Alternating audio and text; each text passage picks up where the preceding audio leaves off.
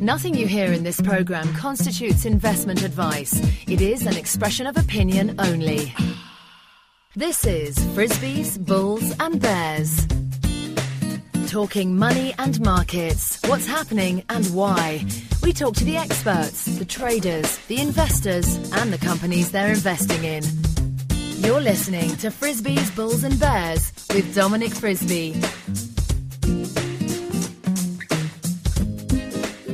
Hello and welcome to Frisbees, Bulls and Bears with me, Dominic Frisby.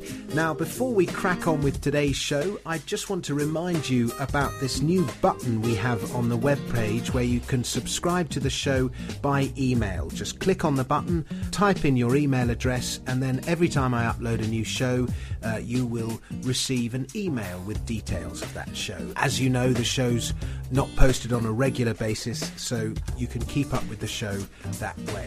Now, it is my pleasure today to be talking once again to Larry Pesavento. Now, Larry was on the show, almost a month ago, saying that April the 26th was going to be a big turn date in the markets, and lo and behold, it was. So, Larry, first of all, a great call.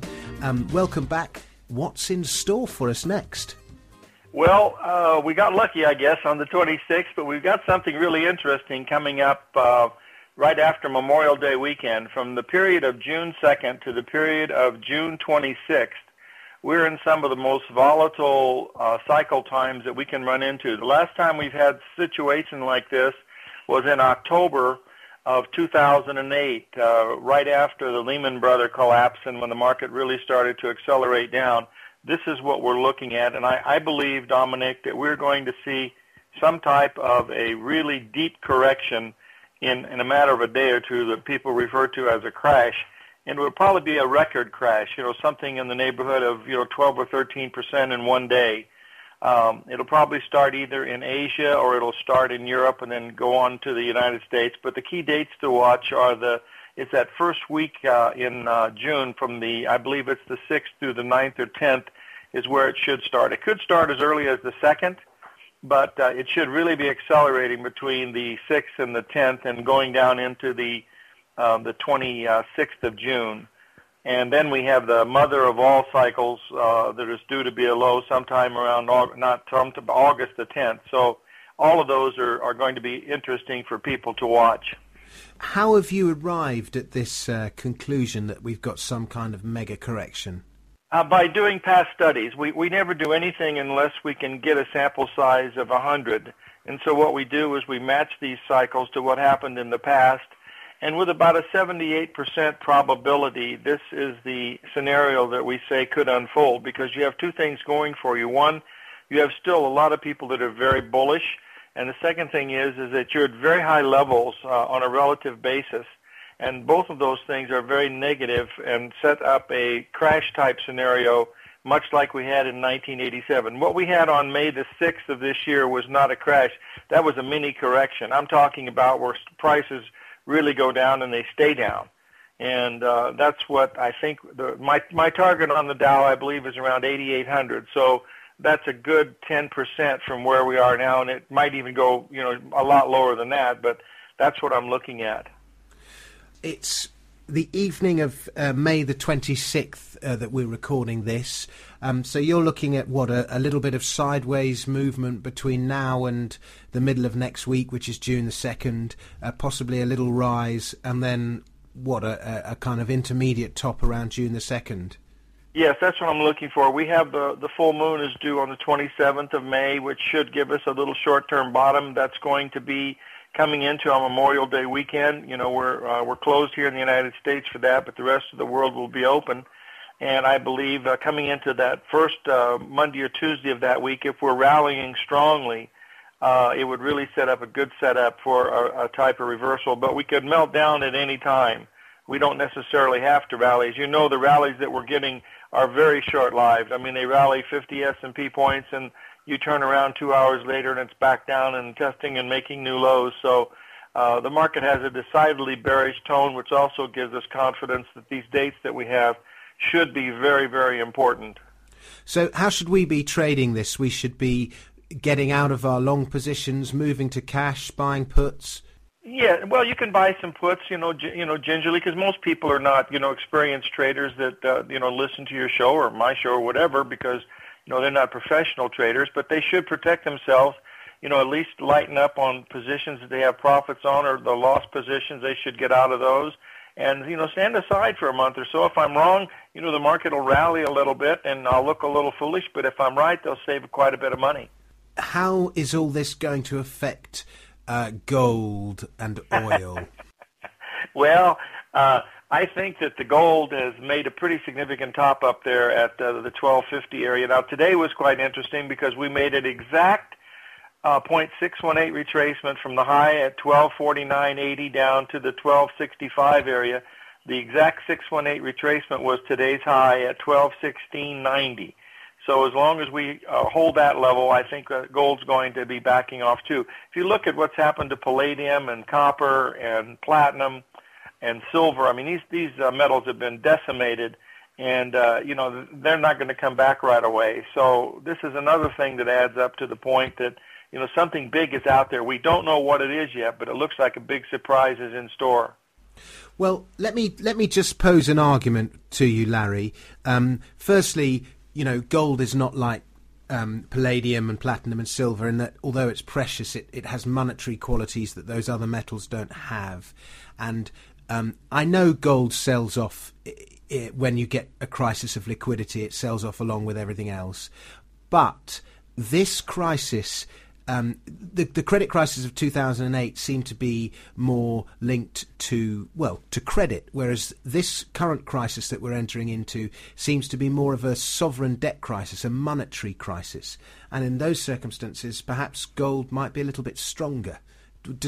Is there a scenario with your charts that argument could hold some kind of force?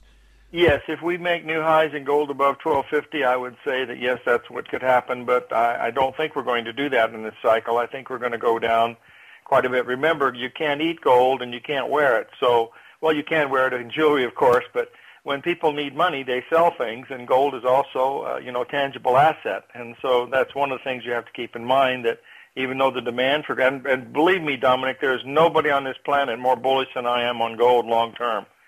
But these cycles, in 2008, gold dropped almost $300 an ounce, and it was still in the bull market. So if we backed off $200 or $300 an ounce, we'd still be in a bull market, and you could pick it up at, reduced price. All I'm saying is, as long as we don't take out that 1250, looks to me like gold is in a downtrend. Okay, I mean, I certainly wouldn't rule out a move to 1050 or something like that for what it's worth. That's correct. Okay, next question. I take it then that your bearishness extends to commodities such as oil and copper and various other things? Yes, the oil held 65, which was a very important number. That was the 61% retracement off the July low of last year, and it immediately came back above it, which was a positive sign. So that tells me that, that there's a lot of demand for oil in that 65 to $70 range. That's what it looks like, but that could dissipate in a matter of a few days if there was some type of a crisis. I don't know. I hope I'm wrong, and that we just have a normal market. But if I'm right, there's going to be some opportunities here. Now, what if I said to you that these kind of mega crashes normally happen in October, and this is June? Yeah. Well, this is true, but the the big crash in 1987 happened on October the 18th, but it had been going down since August the 25th. So they culminate usually around that time. I think this time we're going to be in mid-cycle and have a pretty good correction because no one's expecting it. All the factors are there. The probability is there. That's all you can say is that you got to take that into effect, and this is what you try to do. Let's take a quick look at the currency markets. I know you like to trade the currency markets. The euro's had a massive sell-off. That's not to say it couldn't fall further. The pound too has been very weak. The dollar has been strong. Do you see those trends carrying on throughout all of this? Yes, I certainly do. I think there's major problems in Europe. You can see that by what's happening to the euro, and the charts will tell you there's more selling than buying. We have big rallies of 3 or 4 or 5 points, and 2 days later they're back testing the lows again. So that's telling you that there's something not right. There's a lot of things happening that make me feel relatively comfortable that something really, really crazy is going to happen between the 2nd and the 26th of June. Okay, and if you're a member of the UK public, and so when you go to cash, you would normally go to sterling. Would you advise us to go to a different currency? No, I think sterling is fine. I mean, if you live in England, use sterling. If you live in Euro country, use Euro countries. Use the euro, the place where you are. I recommend everyone have some silver and some gold physical coins, of course, but we'll see what happens. One last question for you, Larry. The long bond, I know you're bearish on this one, and we seem to be getting a little bit of a kind of upside exhaustion on the long bond. Are you ready to short the thing yet? Yes, we hit the 126 level on the 25th of May, several days ago, which was the exact AB equals CD retracement. In other words, it made a big leg AB up, pulled back to BC, which was a 786 retracement, and then the move from February 6th up into May 25th actually was the same length as the leg from AB to CD. So that took us to a perfect Gartley sell signal at the 126 level, and I don't believe that the bonds will get below 126. If they get, above 126. If they get above 126, that means they're going to go up to the 786 retracement, which is up to the 131 area, I believe. But if we do that, stocks will be in a real bad bind. I believe that people that move to bonds during this are falling into the biggest sucker trap they've put in the game book for a long time, because this is about debt liquidation, and bonds are nothing more than another form of debt, whether they're U.S. bonds or Greek bonds or Spanish bonds. They're still bonds, and interest rates are going to go higher because we have to, rectify the situation that we're in, by reduced spending and increased taxes. So interest rates will be coming higher, and I believe bonds are not the place to be going. I think you should be in cash for a while just to see what happens. There's nothing wrong with being cash. Cash can be a great position. Goodness me, there's nowhere to hide except cash. Well, this is true. Well, you want to try to be on the short side of the market. You don't have to hide. All right. Well, Larry, thank you very much for coming back on the show, and thank you for your time. And, I've been talking to you in the last month or two more than anybody else, but it's been worthwhile because your calls have been so on the money. Your website is tradingtutor.com, is that right?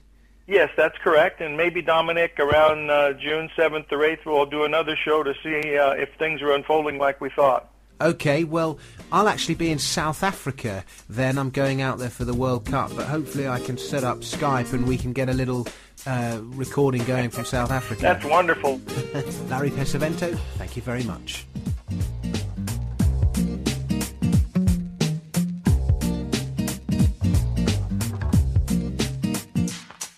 Frisbee's Bulls and Bears is presented and produced by Dominic Frisbee.